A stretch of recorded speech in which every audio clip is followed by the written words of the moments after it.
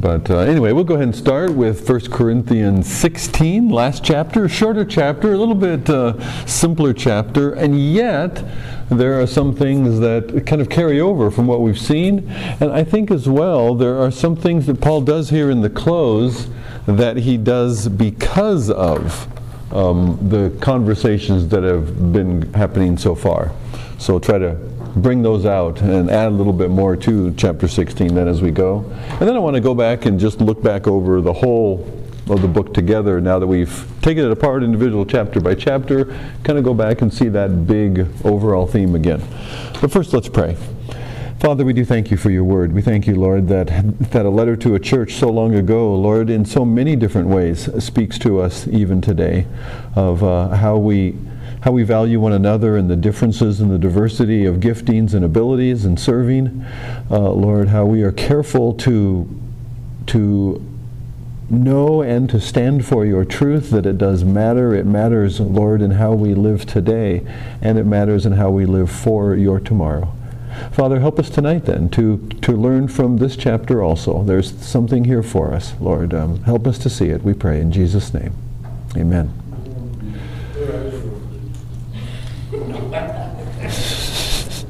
Back to pre-K. Okay. So chapter 16, you have an outline in front of you. Final question about the collection for the saints in Jerusalem, their final collection. Now, before I get into that, I want to ask a question. What do you think is the tone right now between Paul and the Corinthian church, and particularly some of the leaders, more influential people? The people that are leading in these various directions that he's been addressing. What do you think the relationship is between them? Is it all good? Is it warm and fuzzy? Are they at loggerheads? I think it's more of an understanding. I don't think that anybody's happy or warm and fuzzy. Okay. Because their flaws have been pointed out. But then again, there's an understanding there now, so they know what to do. Okay, so there has been flaws pointed out, there's been correction, there's been some strong words, in fact, at times. Okay, so a little tension. There would have been at one point a much warmer relationship, kind of in the warm glow in hearing the gospel and learning the truth from Paul and having it unpacked from him. And yet over time they've kind of gone a little bit on their own, and now parents had to come back and correct, so to speak. And so that's created some tension. And when you have to correct, what else would you like to do? You've had to give somebody correction. You've had to confront them on some things. Before you end the conversation, what else would you like to do? Okay, you'd like to reaffirm something. You'd like to commend them in a direction. You'd like to, in some ways, affirm or lift them up. Okay, and I think we see Paul doing that a bit here in this chapter 16. That's probably why. Now, start at chapter 16, now concerning. What does that tell you?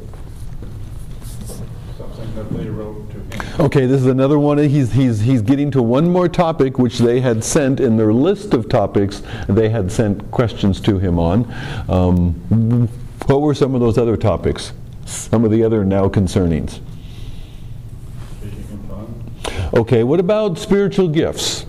And the spiritual gifts question was in particular, I think you're right, Don, it was focused on on the use of the gift of tongues. How should tongues be used? Is it good to use tongues in this way? We're not sure how they address that question. Paul answers it a little bit differently. He starts wide and narrows in. So the question was really about tongues, but he starts wider. Okay, what's another topic? Church hierarchy. Who's in charge and how it rolls downhill, I guess. Who's responsible, the overall responsible, and then how that responsibility.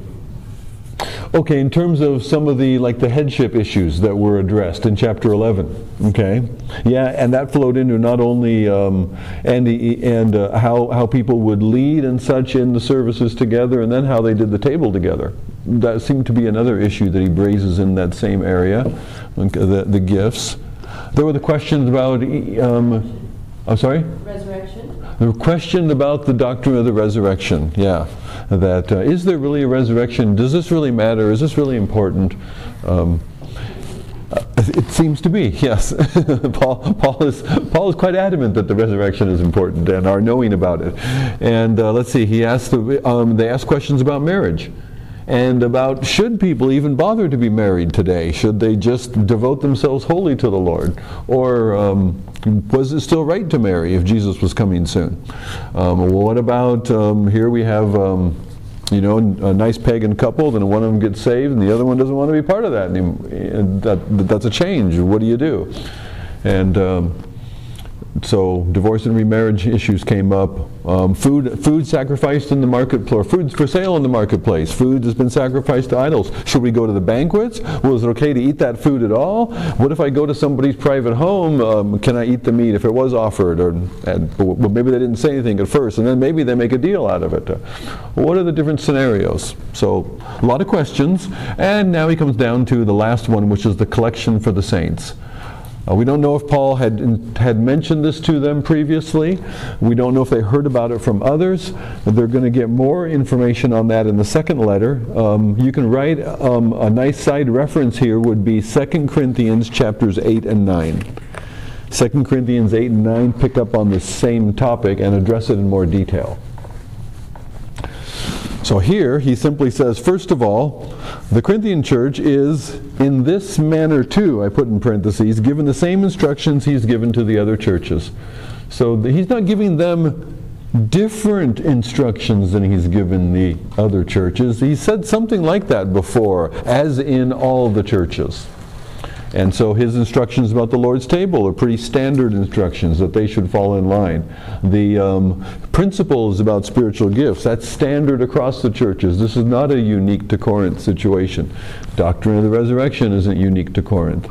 And in this manner too, as I directed the churches of Galatia, so you also are to do. Do it in the same way. So he's not picking on them in particular. He's not giving a special case. On the first day of the week, each of you is to put something aside, store it up as he may prosper, so that there will be no collecting when I come. What do you get out of that one? Verse 2. He doesn't want to be a hardship to them when he arrives. I'm sorry? Paul doesn't want to be a hardship to them when he arrives, and they have to sacrifice what they need at that moment. Okay, yeah, if you try to do all the collecting at once he comes and they say, oh yeah, that's right, that offering, then if they're going to do anything substantial, then they're going to have to dig real deep, and that could create a hardship. Okay, that's one aspect. What else maybe does he want for them to have in this? Practice of setting something aside. He says weekly. Yeah, he wants them to do this every week. Put something aside that they... You use the word practice? Is that what you said? Yeah. I need to learn that.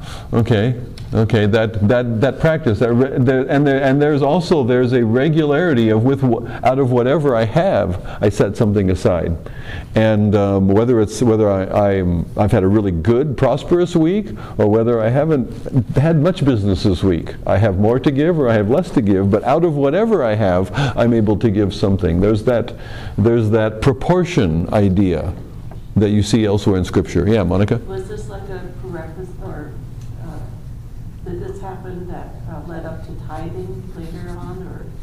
Well, actually, tithing, that's a good question. Is this an example of where tithing comes from? Because it's also proportionate, where a tithe means a tenth. A tithing, the earliest example I can think of would be Abraham. When Abraham goes and rescues his nephew, then he gives a tenth, a tithe to Melchizedek. And tithing isn't mentioned at all in the New Testament, is it?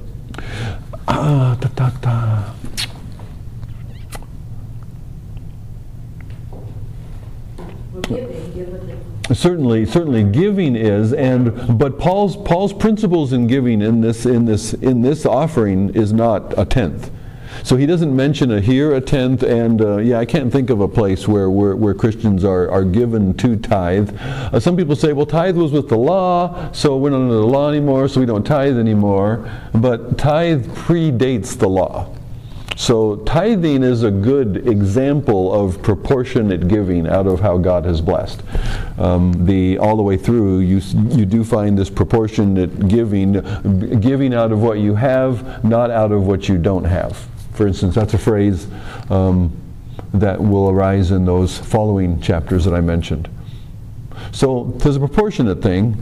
Tithe is an early practice, pre-law, but it's not something that is a mandate for the church. I've heard people say that tithe might be a good place to start. Maybe some people could give a whole lot more than that. One example of that was R.G. Letourneau. He started tithing out of his business, and then toward the end of he's very prosperous in heavy equipment, tractor, road construction type stuff, and he ended up giving 90%. Yes. I'm sorry? Yes. Yeah, and he kept 10. Yeah. So a lot of people would say, I give a tenth. That's good. Well, there's tithes and offerings. You could give free will offerings in the law as much as you wanted, and so that'll be addressed in 2 Corinthians 8 and 9 as well. But and Paul doesn't seem to want this to be about him. He doesn't want to come and wave the flag and say, come on guys, we need to gather what we can for those saints in Jerusalem. Now, what's going on with the saints of Jerusalem? Why are the Gentile churches collecting for them? They're being persecuted. Yeah, when they come to faith in Jesus, they're being ostracized. Just like Paul was one of the ones who used to ostracize them. Drove them out of town. It wasn't safe to remain in Jerusalem for a while, certainly for leaders. And so so many of the church leaders, except for the apostles themselves, fled Jerusalem. Some of the apostles were killed in Jerusalem as a result. James, for instance. And so there's a lot of persecution, even family. You can be ostracized from your own family, kind of like you see in the Muslim world today. You could also, it would often eliminate your income. You may have your stall in the market, but nobody's going to buy your stuff because they know you're one of those. And if you buy from the stall of a Christian, then the Pharisees are going to come down on you, and you might be lumped in with them. And so people don't want to get in trouble. There were those that believed in Jesus even in the Gospels before his death, but they did so in secret because they were afraid of the Pharisees or they were afraid of the chief priests. And so Jewish believers in Jerusalem especially, were under real hard financial times. They had also, many of them, remember in Acts chapter 5, many of them sold their property. And they laid the money at the apostles' feet, and it was then shared with others in need, others who were ostracized. So initially, the church in Jerusalem, they shared their wealth among one another because they were convinced that Jesus is coming real soon. He said he was coming soon. They assumed that soon was real soon.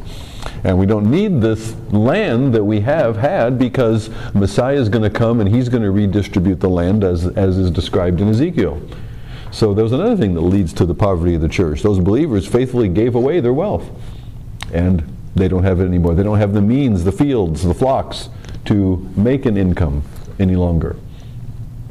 So all of that leads into this gift for the saints in Jerusalem. Now then, verse 3, when I arrive, I will send those whom you accredit by letter to carry your gift to Jerusalem. What's going on there?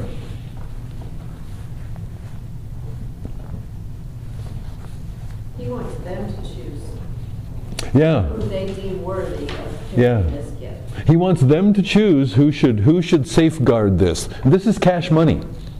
They're going to be carrying cash money from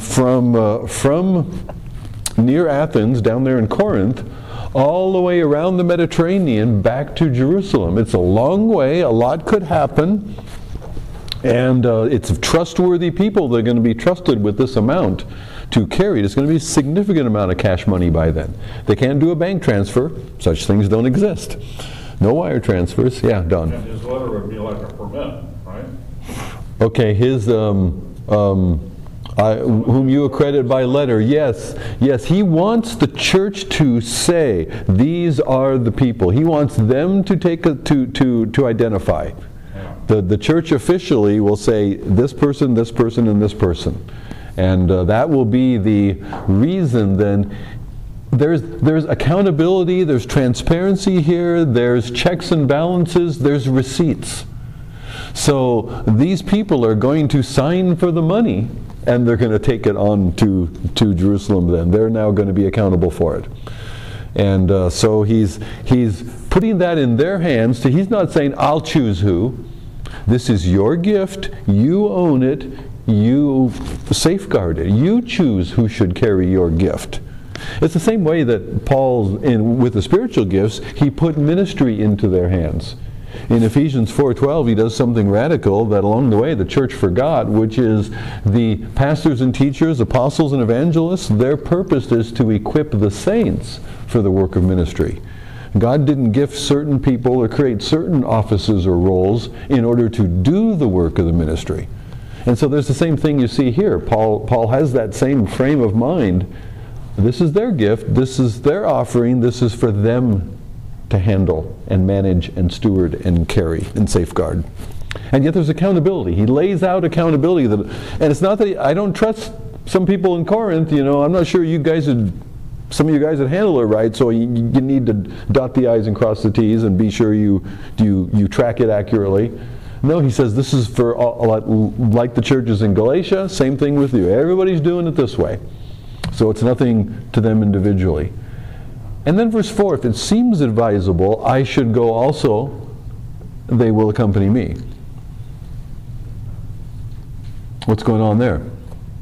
Well, I had a question that may be irrelevant. Given that this was still Roman territory controlled with an iron fist, there's always crime, but how dangerous was it to travel that far back then? I mean, they were there. With a bag full of money? Yeah. And there's always the potential for bandits on the way. Yeah, that can certainly happen. And when you have a bag full of money, yeah, that can happen. And there's also the danger of people pilfering out of the purse. That's what happens with Judas. Apparently, we're told in the Gospel of John, I think it is, that Judas used to take from the purse, and so he was the one charged with the corporate account, and he's the one that instigated the grumbling against the woman who had this perfume, 300 denarii, 300 days' salary. That's a lot of money. That could have been sold, and that money given to the poor, of course, through the money bag that Judas controlled, because he used to steal out of it and throw more in. There's more to take from, bleed a little off. And so he would wet his beak, so to speak, as the gangsters would say. Get a taste. It seems that if it's advisable that I should go, Paul's not, again, this is their gift, not Paul's. If they would like Paul to accompany it as well, then they can travel with him on his return. If they want to send their gift separately. So by not over-controlling it, there's a trust building going on, I think. That Paul's not saying, well, this is my little project. If you want to participate, it's going to be on my terms in ways that connect through me, in ways that make me look good. Paul's not doing that. He's encouraging them to participate, but as their gift, not his. Any other questions on the collection? And like I said, it'll come up again. Okay, now plans for travel. And these plans for travel, this is going to get answered in in 2 Corinthians. In chapter 1, he defends the fact that he didn't come. He laid out travel plans. I'll visit you after passing through Macedonia. But then he doesn't do it. And they say, well, why not? And it's because of what happens in between. And they don't respond well to this letter. This correction is a little hard for them, and it doesn't go real well. And so there's a harsher letter that he has to send after this one. And because of that harsher letter, then he doesn't visit right away, because he doesn't want to have to come and be harsh in their presence. He wants to wait until they're ready for him to come. And so he does some other visiting in Macedonia, but he doesn't come to them. And they say, well, you said you were going to come and you didn't come, see? And so he has to go back and explain that. But these were his original plans. I will visit after passing through Macedonia, for I intend to pass through, and perhaps I will stay with you, or even spend the winter, so that you may help me on my journey. Paul's travel plans helped to maintain a good continuing rapport. And so even though they didn't take some of his correction well, they were still looking forward to him coming. And they were disappointed that he didn't come. Why didn't you come? You said you were coming. And does this mean we can't rely on you? We can't rely on what you say you're going to do, so maybe we can't rely on what you say. And so he has to go back and explain that. But so there's at least enough of a rapport maintained that they wanted him to come. Did he try to spread out his time equally amongst the churches, or did it seem like he spent more time on particular ones? That's a good question. Did he spend time equally, or did he focus more in one place and another? And it seems, for instance, he explains that, a nice segue into verses 7 and 8. I don't want to see you just in passing. I want to spend a little time with you, if the Lord permits. If the Lord permits, there's always that qualification, isn't there? We hold our plans in open hands. Okay? But I will stay in Ephesus until Pentecost, for a wide door for effective work has opened to me, and there are many adversaries. He stays in Ephesus a total of about 3 years. He's a long time in Ephesus. And so Ephesus gets more of Paul than almost anywhere else that I know of. I think, except maybe the Antioch church or Tarsus. So he's in Ephesus a long time. He's not in Corinth that long in any of his visits. So some places did get, and Ephesus is a very strategic place. Ephesus is, you have Rome, you have Athens, you have Ephesus, and you have Jerusalem. Those are the centers of the Roman world, the Jewish world, the Greek world, Athens, and the Asia Minor world, what's now Turkey and beyond. That was the center of that. The front door into all of Asia was Ephesus. And so to have an extended time and to root the gospel well in Ephesus was very important. Now Corinth becomes very important as well, because it's such a pass-through place. You can establish the gospel well, and it's going to go all over from there, because there's so much shipping passing through Corinth. It's where they made their money. And so Paul does seem to also focus on places that are strategic for the gospel to spread. And that people in these centers that he goes to, he passes other towns and doesn't stay, because knowing, okay, he goes from Philippi, he passes through a couple of other places along the way and doesn't stop there, doesn't preach the gospel, doesn't wait for the synagogue on Saturday. He moves on to Thessalonica, knowing that the people he reaches in Philippi, the people he reaches in Thessalonica, they will each go the day's journey or more out from their cities, and they will pick up those places that he passed through. Again, sharing the ministry. So he has a desire for continuing fellowship and partnership. He cannot come too soon, because there's ministry needs in Ephesus as well as an opportunity. And there are many adversaries. So there's, well, look at verse 9. What does verse 9 tell you? There's a wide door for ministry, because there's a lot of adversaries. There are two things happening there. There is a wide door. There is an open door. You've heard about an open door, right? How's the Lord leading? And he says, I hope to spend time with you if the Lord permits. End of verse 7. Well, how do I know if the Lord permits? Well, is there an open door to do it? And then sometimes we look at circumstances and say, well, there's opposition, or there's all these things getting in the way. Things getting in the way are not necessarily God's door closing. Sometimes things are getting in the way because God has opened the door. And there's opposition there because this is going to make a real spiritual difference. I remember something J. Vernon McGee used to say on the radio in my time with Transworld. If you throw a rock down a dark alley and you hear a yell, it means you hit something. So sometimes the opposition, sometimes the difficulties in response are because we hit something. Because we're pressing forward where there is spiritual reality here. And it matters whether it succeeds or not. And so that's why it's opposed. So there can be an open door and adversary at the same time.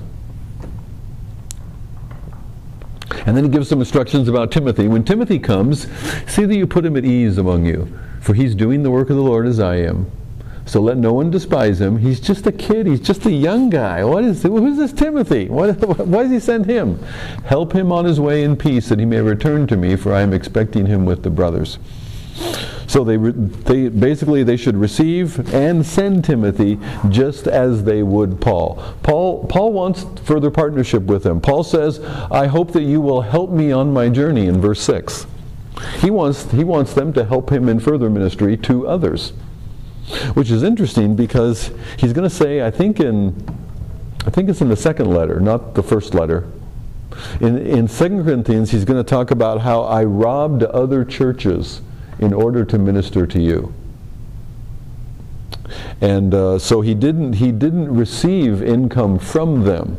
But when he's going somewhere else, he urges them, he encourages them to give in order to support him going to someone else. It's kind of like when I was a missionary, it was very, very easy to ask for money for another project, to encourage people to support another missionary. I found it much more awkward to talk about our own support.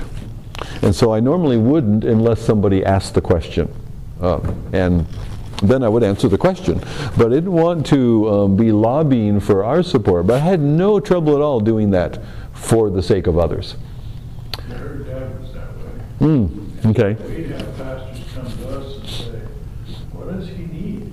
Because he wouldn't tell them. Right, And right. so then Terry would say, oh, their generator or their refrigerator or something. Uh-huh. And then all of a sudden there's this love offering. That, Right. Yeah. And it's all about the Lord providing. Yes.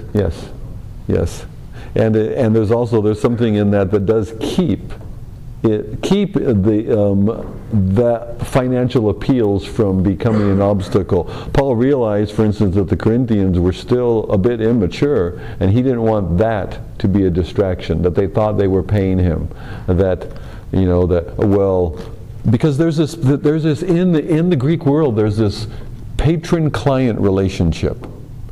And when you are the patron of someone who is your client, you are their benefactor, you support them, you provide for them, then they are obligated to you and to your esteem and to build you up and to be your support.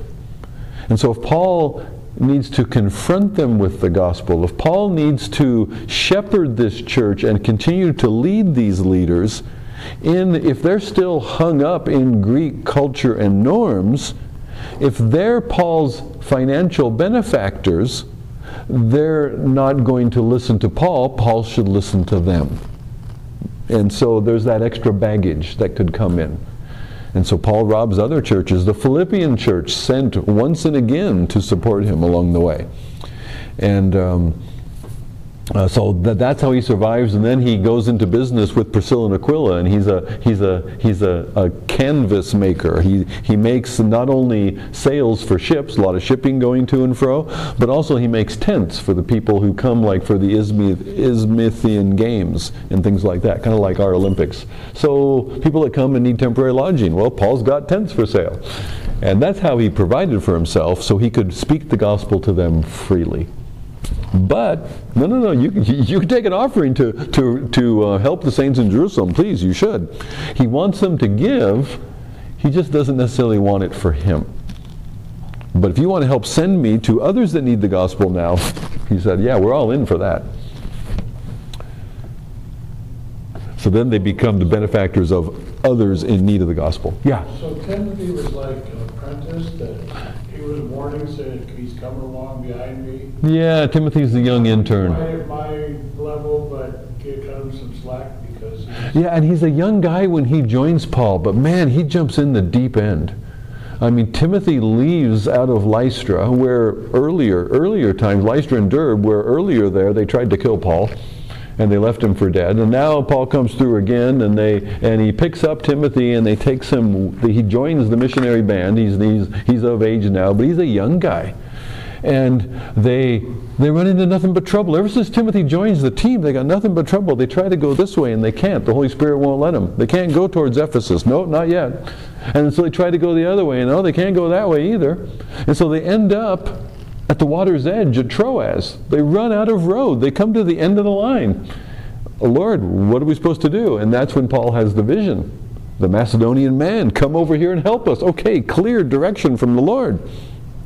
Well, it's not the face of Jesus at the end of the bed while you're sitting there next to the Quran, but a little allusion to this morning. And so they go and they get to Philippi, and wow, there's these people, there's these ladies down by the river, and there's people Paul's engaging with in the marketplace, and there's this servant girl, and she's delivered from this spirit, and all of a sudden the wheels come off. And Paul and Silas, the two senior guys on the trip, the leaders of the missionary band, they're arrested and thrown in jail. Well, they're beaten first, then they're thrown in jail, right? And Timothy doesn't get caught up on all that because he's just Timothy. He's just a helper. He hasn't been doing the preaching and doing the casting out of demons. So, but his two leaders have just been arrested and beaten and thrown in jail. Well, what's he supposed to do now?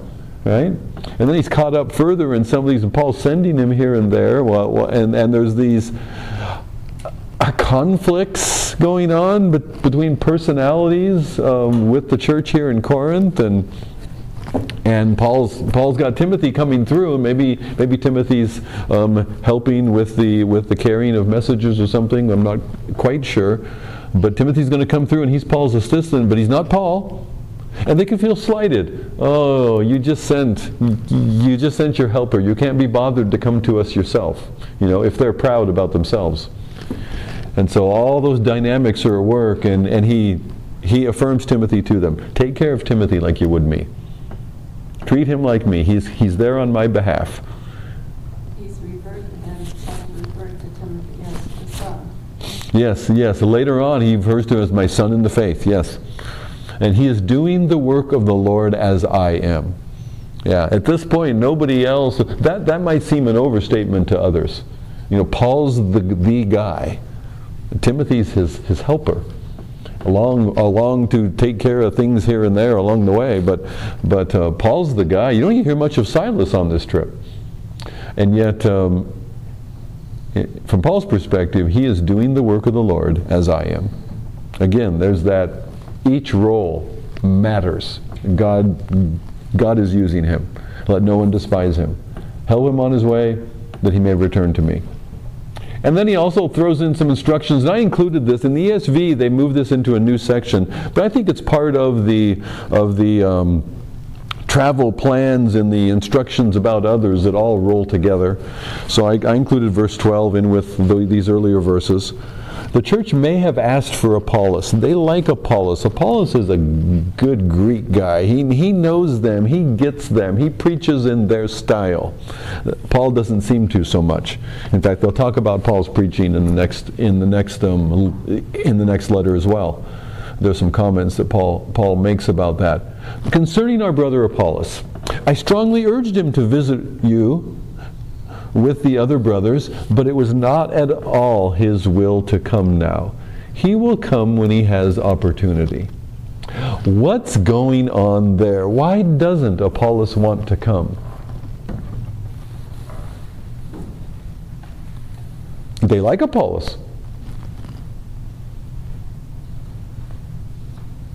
Is there conflict between them? I mean, between Paul and Apollos, do they not completely agree with everything? Well, Apollos is brought along further by some of Paul's partners, Priscilla and Aquila. They seem to be of the same mind, as far as we know. And then Paul talks about he and Apollos are fellow laborers. That some were baptized, I follow Paul, I follow Apollos, I follow Peter. So people had their favorites. And so there's the potential for division around personalities. But Paul says, no, we're on the same team. I planted, Apollos waters, and God gives the increase. So Paul says, no, there's not a distinction between us. We're all pulling together here. And so maybe Apollos doesn't want to get caught up in the Corinthians' games. As they're playing political personality games, Apollos doesn't want to be used by them in their tensions. He doesn't want them chewing his ear, trying to get him to their perspective and maybe get some criticism of Paul from him. He doesn't want to be drawn in the middle of this. He's not, it's not Apollos' place to criticize him. Paul's the one. Paul planted the church. Paul's responsible for them. He's correcting them. Apollos doesn't enter into that either.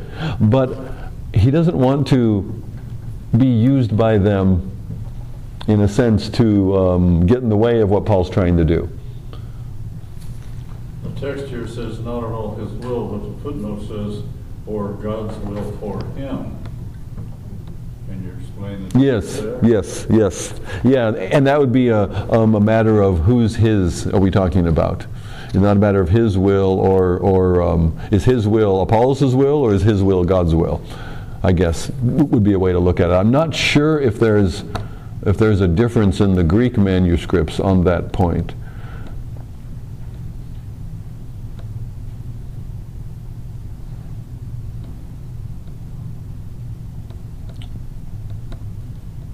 In order that he will come to you with the brothers.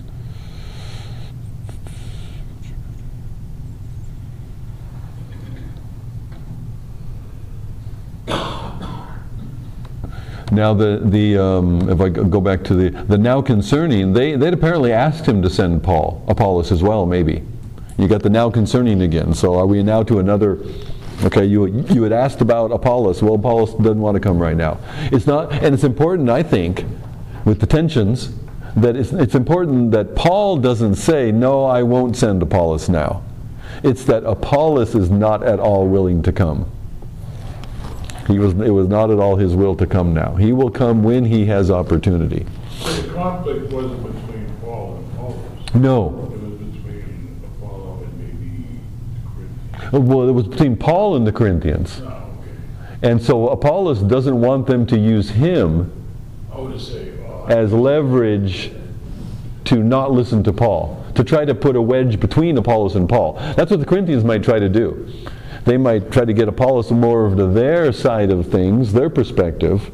Paul doesn't really understand us. He's not from here, but you are. You understand us. You know the situation here. You know what it's like with the meat in the markets. You know what it's like with the pressures of the pagans around us. And Paul doesn't know that. He's isolated in Jerusalem. And he's from a different world. Okay.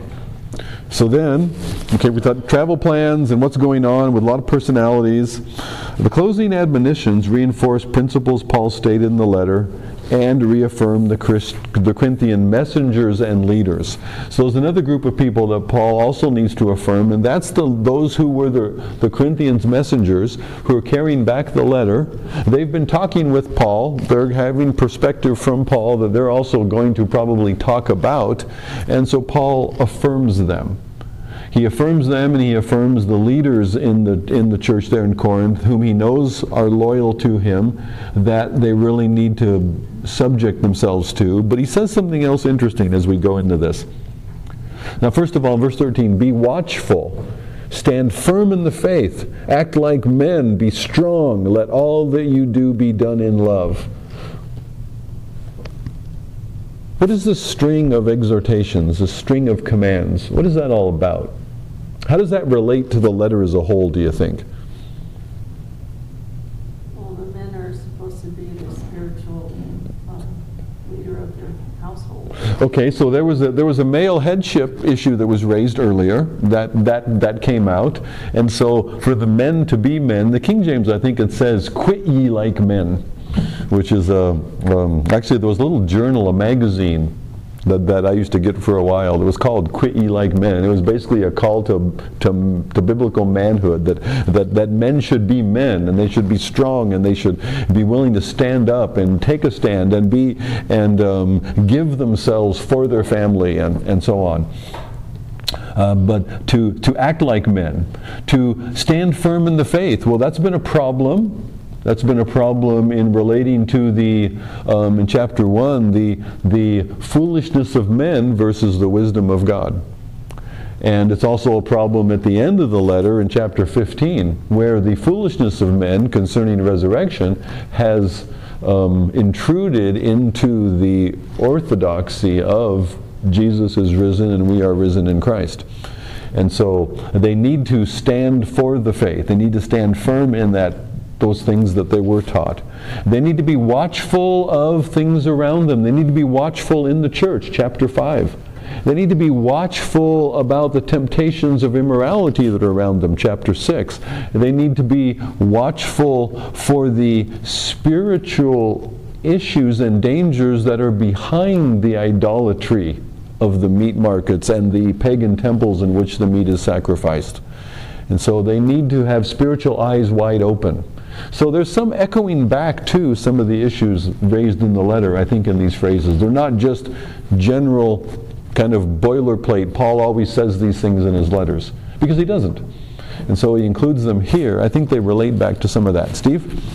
It looks like the undertoning thing is, you guys just need to stand firm. I think the undertone is, it makes a difference. Yeah. If you do this, it makes a difference. It's not just, I think he's encouraging, but because it makes a difference. It's not just for your sake, it makes a difference what you do. Yeah, what he's calling them to do is and let all that you do be done in love. That exhortation in verse 14, well, that sounds like a summary of his spiritual gifts, chapters 12, 13, and 14. And what he's encouraging them to do as leaders in the church is what he is doing toward them as their leader. He's being watchful of what's going on in Corinth. He knows things, and he addresses things first in the letter that they didn't even bring up, right? He's familiar with what's going on there. He's got his own people that have informed him. And he is standing firm for the faith. He's not going to budge. He's not going to move. They may not be sure if resurrection matters, but he's quite clear on it, and he's not sacrificing. Over in Galatia, he wouldn't even give in to Peter when it came to imposing the law, the Jewish law, upon Gentile Christians. He wouldn't give in, not even for an hour, he says, that the truth of the gospel might remain. And what Paul has been doing for the churches, he's urging them to do. Yeah. Because it does matter. Right. Exactly like you say, that what they're doing, the stand they take, and that flowed out of that extended passage about the resurrection, that what you believe about this is going to affect how you live. It's going to affect the choices you make. It's going to affect whether you're willing to sacrifice for God's future or not. So those fit into the topics at hand and the stance he wants them to take as he is taking toward the church. Now verse 15, I urge you, brothers, you know the household of Stephanas were the first converts in Achaia. Now the household of Stephanas, I feel like we've ran into them before, haven't we? Is that 1 Corinthians chapter 1? 1:16. 1:16. I did baptize also the household of Stephanas, because they were early be baptized. And so we're the first converts in Achaia. Now where is Achaia? What is that? Is that one of those berry bowls you get?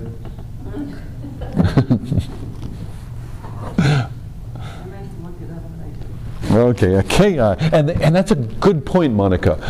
When you come across a geographical place like that, look it up. Yeah, it might matter. Basically, oh my geography here's going to be terrible. It's a good thing there's no camera. Okay, so you have Greece here, right? You have Greece. Athens is down here, kind of. And you have over here, you've got you've got the Aegean and the Adriatic. You remember which is on which side? I don't. Aegean's over here. Aegean Sea, the Adriatic, I think, is over here. You can check a map later. I might be wrong. And then you have Italy. You have Italy and Rome over here. And right on this end, you have a peninsula at the end of Greece called the Peloponnese Peninsula. And this area down here was also called Achaia, or this, actually including Greece, this southern area, whereas up here was called Macedonia. or Macedon. Philip of Macedon is from here. Philip's Macedon's son you've heard of. Anybody remember his name? Alexander. Yeah, Alexander was a big deal. They called him Alexander the Great.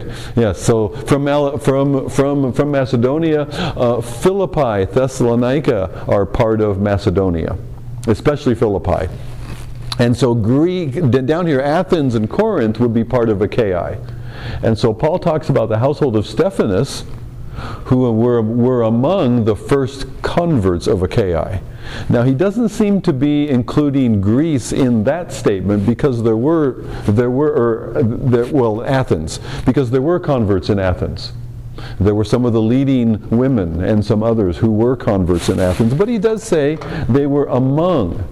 This household was among the first. And so perhaps certainly the first in Corinth. And Paul says, well, I baptized them. I baptized Crispus, I baptized Gaius, I baptized the household of Stephanas. Beyond that, I don't know whether I baptized anyone else. Well, who did the baptizing then?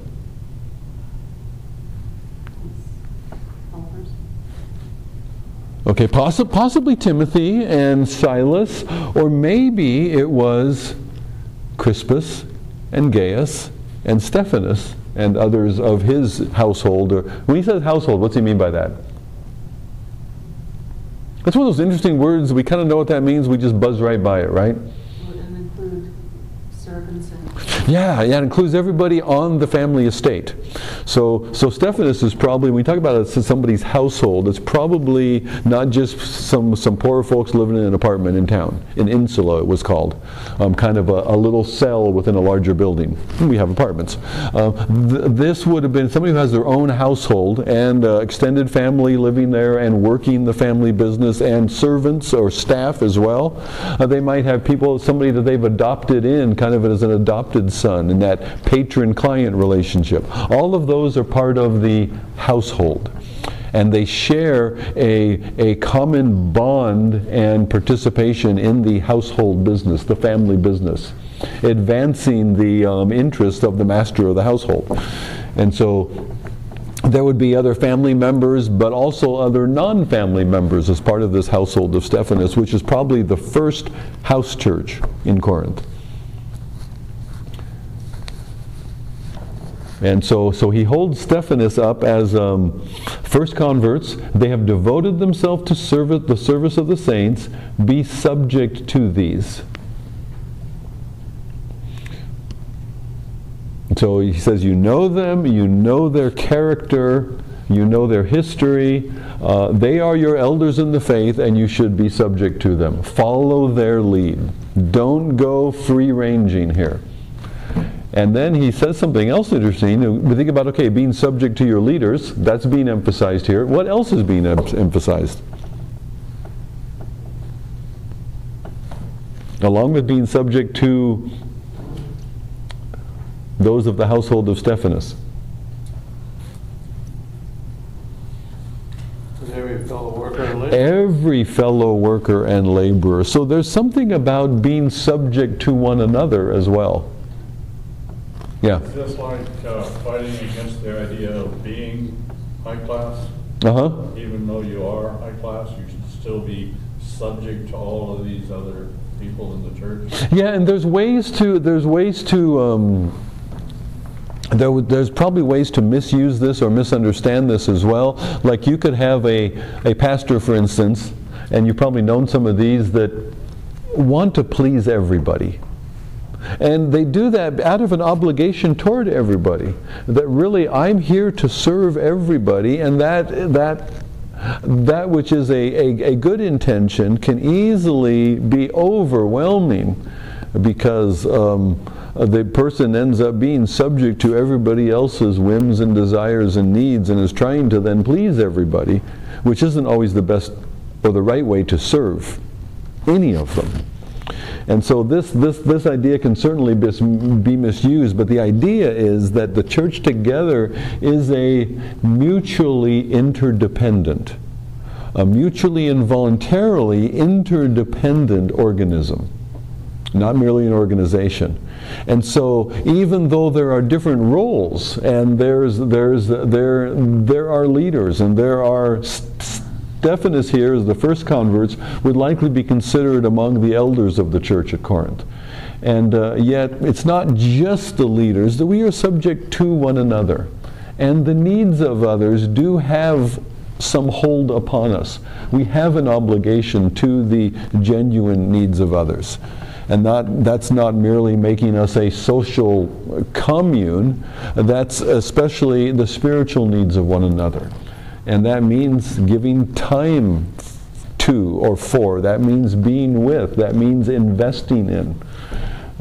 There's a bond within the church that even as the household of Stephanus, Paul doesn't really unpack that any further here, but later on, household is going to be one of his chief metaphors for the church. And the church is a household. It is an extended family operating together to advance a particular interest. And so each one in the household is subject to others, and yet they all have varying roles to play, kind of like in the body of Christ. So I think some of that is in the language that he's using here. And part of this, we're trying to read Paul's letter as they heard and knew Paul. So we might be bringing some stuff in, but the test is this additional background a bigger picture that fits with how they might have heard this because they know Paul and they share that shared background. I rejoice in the coming of Stephanus, the household of Stephanus, and Fortunatus and Achaicus, because they have made up for your absence. They refreshed my spirit as well as yours. Give recognition to these people. These people might have been the ones sent by, including Stephanus, might have been the ones sent by Corinth as messengers to Paul with this list of questions that they needed some clarity and they need some help and guidance from him on. And then these messengers, as well as others like the household of Chloe, have given him other information about the church also that he has also responded to in the letter. But he's described good fellowship together, right? Paul's not at Corinth, and he knows his letter is going to cause a little bit of a stir. He's swatted them a little bit here. And so he is also reminding of the good fellowship. They, as your representatives, we're of one heart together. We all can have the same warmth of fellowship that I've experienced with those that you sent to me. So he's inviting that to continue. He wants that to be the mood that continues. Now, unfortunately, it doesn't. We know from the second letter, as Paul describes some of what happened in the meantime, that, and I think there was a handout that I gave you early on in the class that talked about the other letters, the 4 letters. Do you remember that? Yeah, there's 2 letters we don't have. Yeah, 2 letters we don't have, and I did give some background of how those other 2 letters fit into the context. So let's see, where are we then?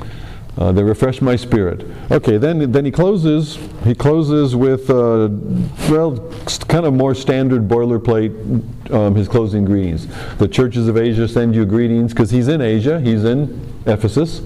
Aquila and Priscilla, together with the church in their house, send you hearty greetings in the Lord. Who are Aquila and Priscilla?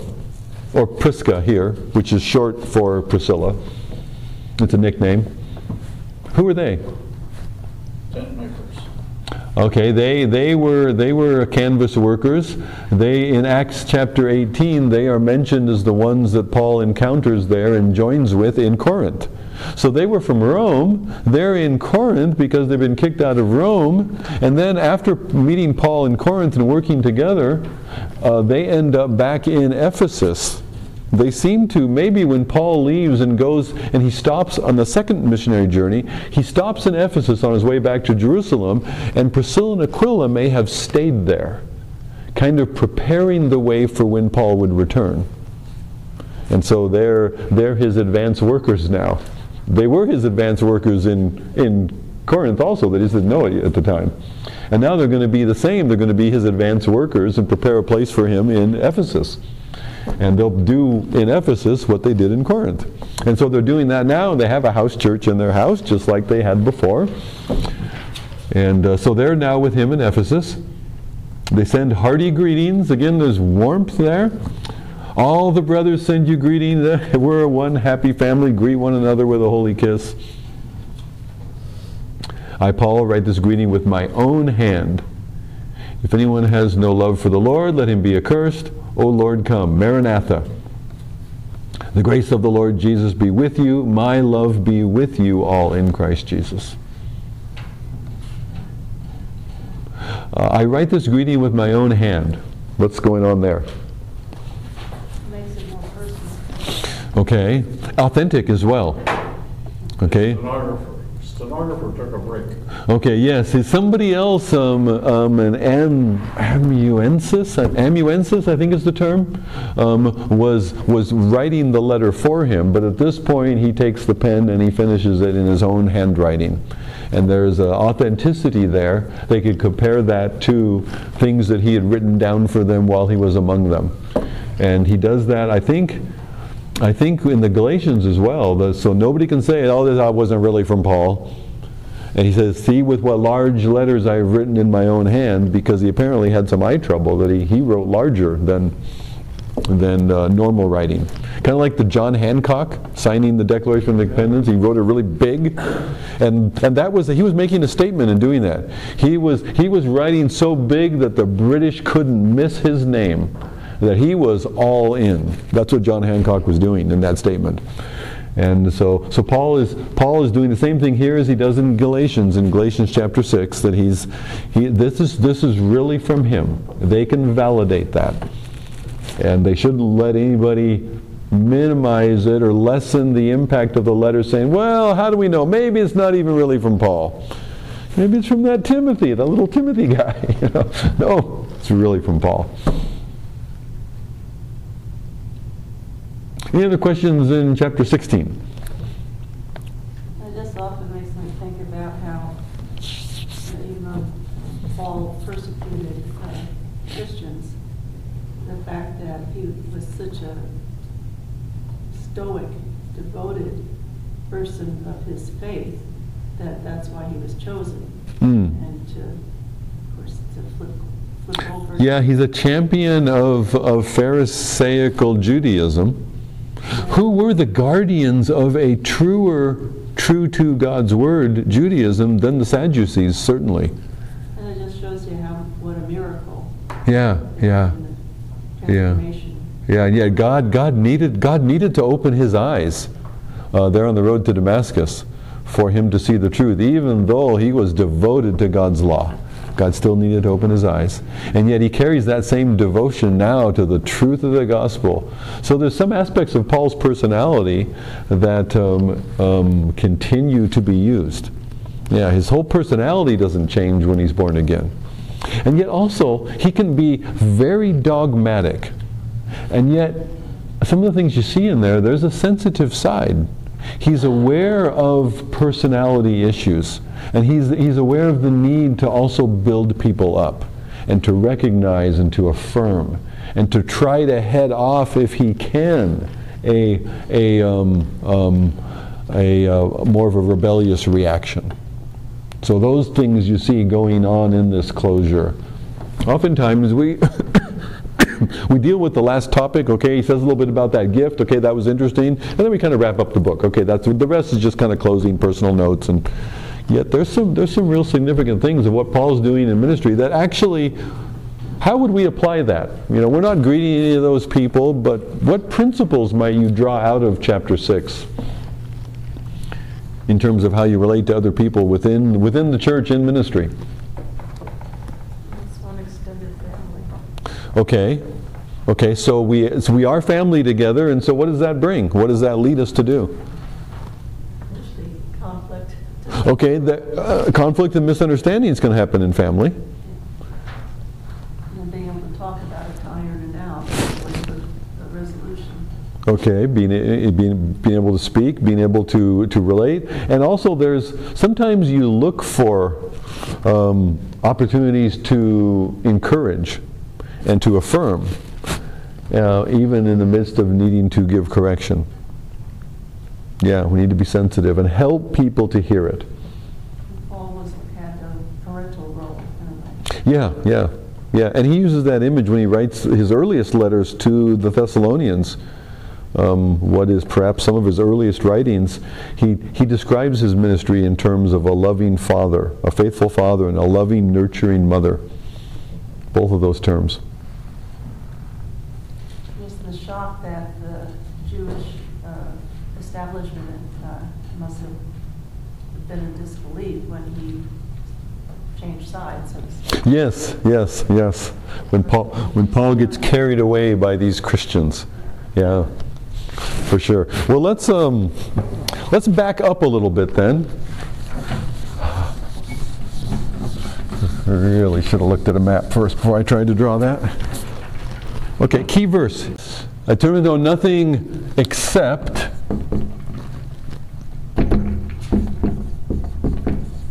Christ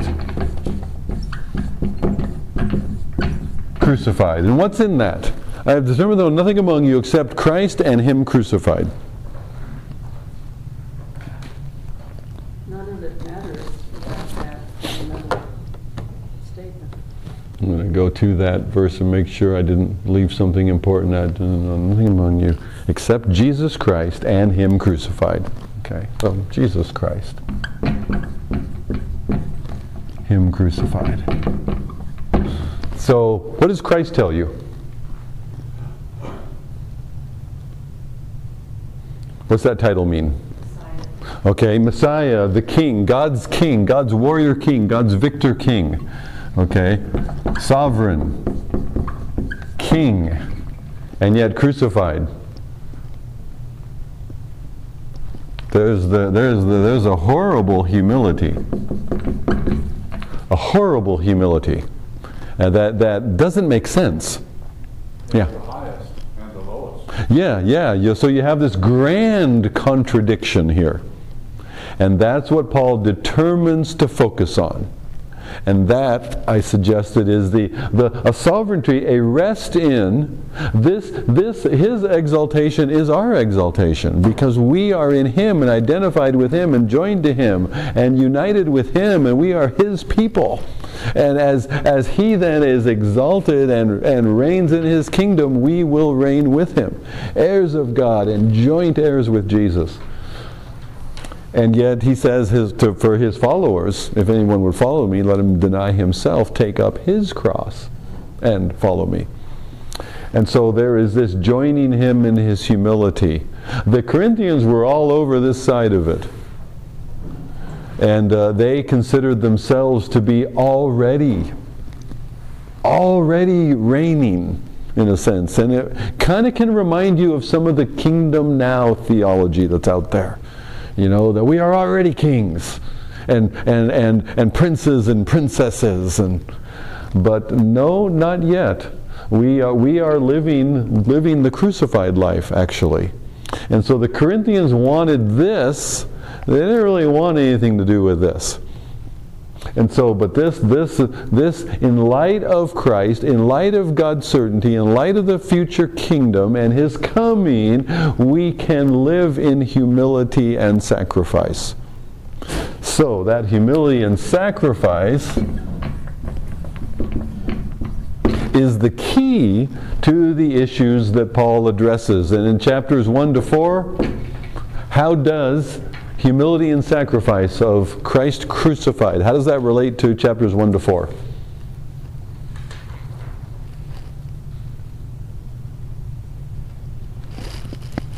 Without the resurrection, it was all in vain. Okay, in terms of the resurrection, and there is nothing else there. We have no salvation. That he makes real clear in chapter 15. So we talked about the resurrection and the emptiness otherwise. There's no gospel without the resurrection, without Christ and Him crucified and then raised.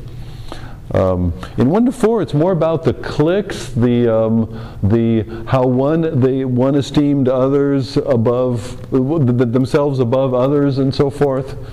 And they're picking and choosing their favorite teachers, and there's a lot of the schisms or divisions that are going on. And the schisms or divisions exalt some, lift up some. Some of us feel better. We're the cool kids. But there's no room here. There's no room here for the cool kids, for the more approved, to the spiritually superior. Chapter 5, we deal with that unconfronted sin. Sin is being allowed. We're just all about grace here, apparently, that they're not willing to confront a heinous sin that even the pagans kind of blush at. This really shouldn't be going on. They shouldn't be letting that happen. And yet they are letting it happen. Sexual immorality. Right, the immorality with the man and his father's wife, and then that bleeds into chapter 6 as well. And the immorality that's described in chapter 6b. We could say 6a actually has a different topic, the lawsuits. I want my rights. I don't want to be taken advantage of. I will not let somebody else walk over me. Jesus did. Why not rather be wronged? And we get into marriage, chapter 7. What's going on there? How does Christ and Him crucified relate to chapter 7 and just some of the things he says about marriage? Equally yoked. Okay, to be don't be unequally yoked. I'm not sure if does that come out in chapter 7? Those phrases, but the principle is there. Not to, if she remarries, only to a believer, and the husband likewise, a widow. So there's principles that relate to the things that he says about marriage is not merely about one's own preference. If the unbeliever is willing to stay, then don't leave the unbeliever. It's not a matter of, but I'm a Christian now. I want a Christian husband, or I want a Christian wife. But you have these kids and you have this husband. And if they're willing to stay, if the husband's willing to stay or the wife's willing to stay, then you should stay with them, and that even for their sake and for the children's sake. So something we know about marriage is not about me individually. And you see that played out with that added spiritual dynamic, but marriage is not about me. There is a giving of oneself. 8, 9, and 10, you see again, well, I could eat meat. I know I can eat meat. Meat's just meat. I like meat. And yet, if meat causes my brother to stumble, I will never again eat meat, lest I cause my brother to stumble. I'm thinking more about my brother or my sister than I am about I like meat. Okay? Now, for our group, Tom, we should have probably said maple bars, right? That would have fit in there better. You know, I will not ever again bring maple bars on Monday morning because I'm causing a brother to stumble.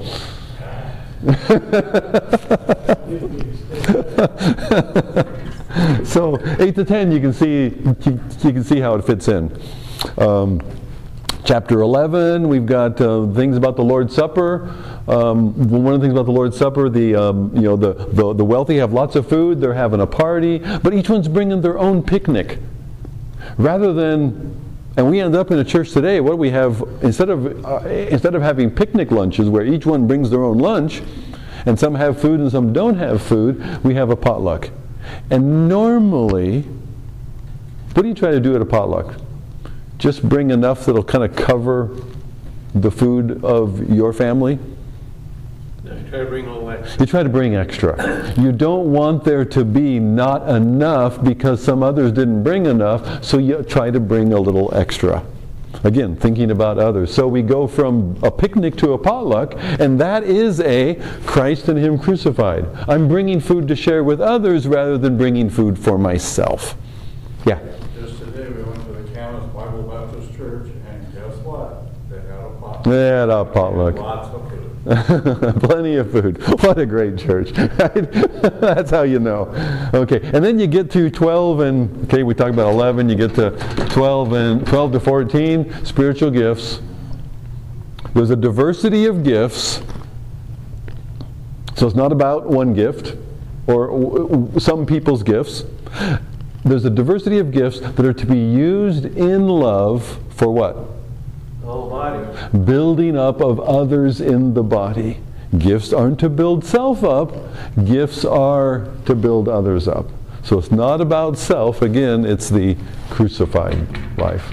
So you see that theme flowing through, and it's not surprising because Jesus said it.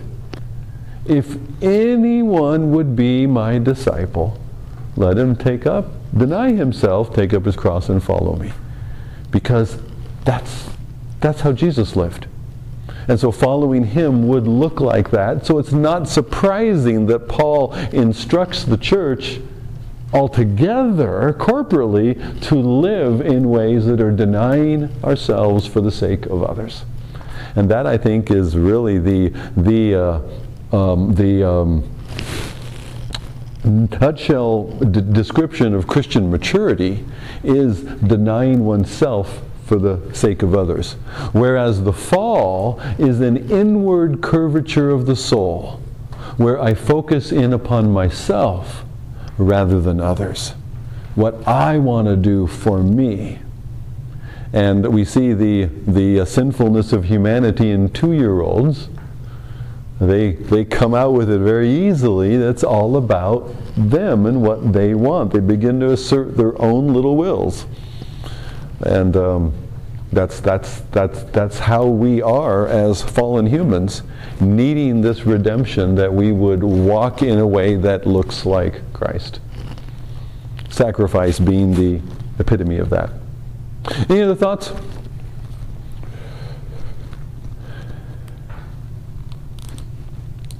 All right. Well, this is 1 Corinthians.